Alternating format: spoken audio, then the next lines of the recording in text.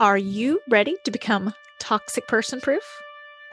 Hey guys, Sarah K. Ramsey here to help you find love and success after a toxic relationship so you can design a life you're actually excited about living. Have you ever wondered why your toxic person changes their behavior? Hey guys, this is Sarah, and I saw a question in a different Facebook group, not my Facebook group, Finding Love and Success After a Toxic Relationship, but in a different Facebook group.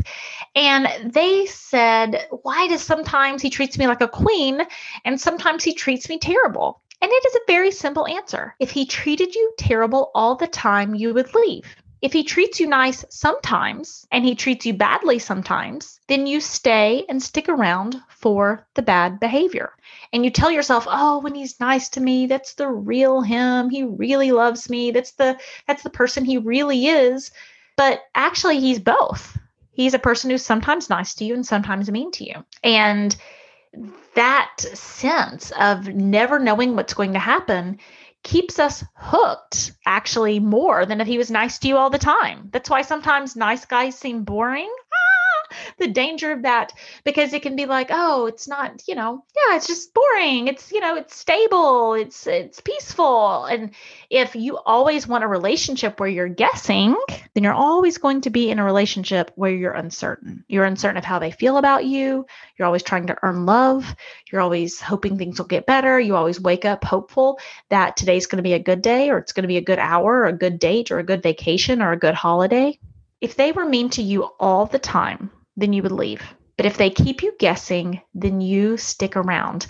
And B.F. Skinner did a experiment years ago with rats. And sometimes the rats would get a cookie if they hit the lever, and sometimes the rats would get nothing if they got the lever. And it's fascinating because if the rats hit the lever and always get a cookie, they don't work as hard as if they hit the lever and sometimes get a cookie. So imagine they hit the lever, sometimes they get a cookie, sometimes they don't. And that actually makes the rats go back for more. It makes the rats go back harder.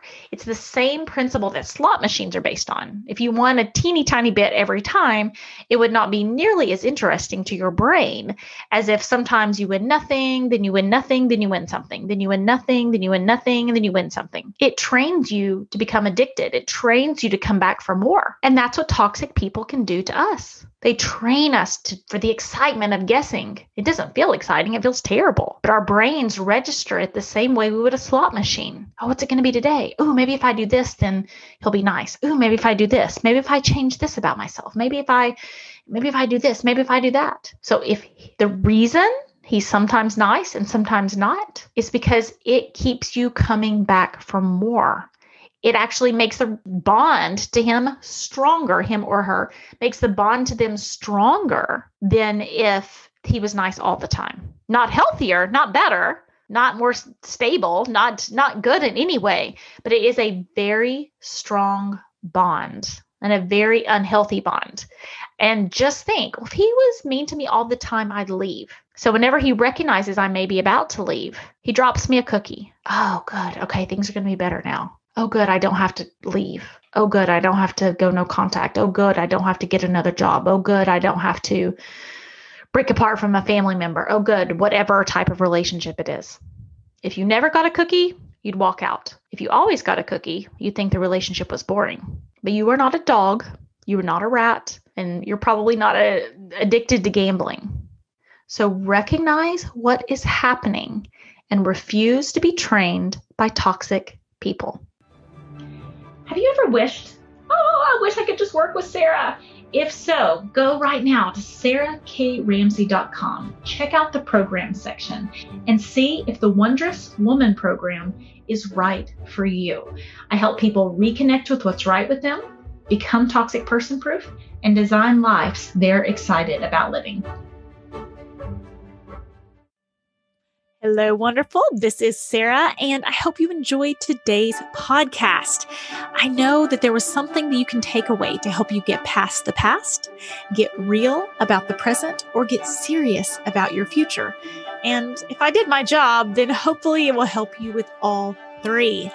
If you are not in my Facebook group, finding love and success after a toxic relationship, then consider this your personal invitation from me.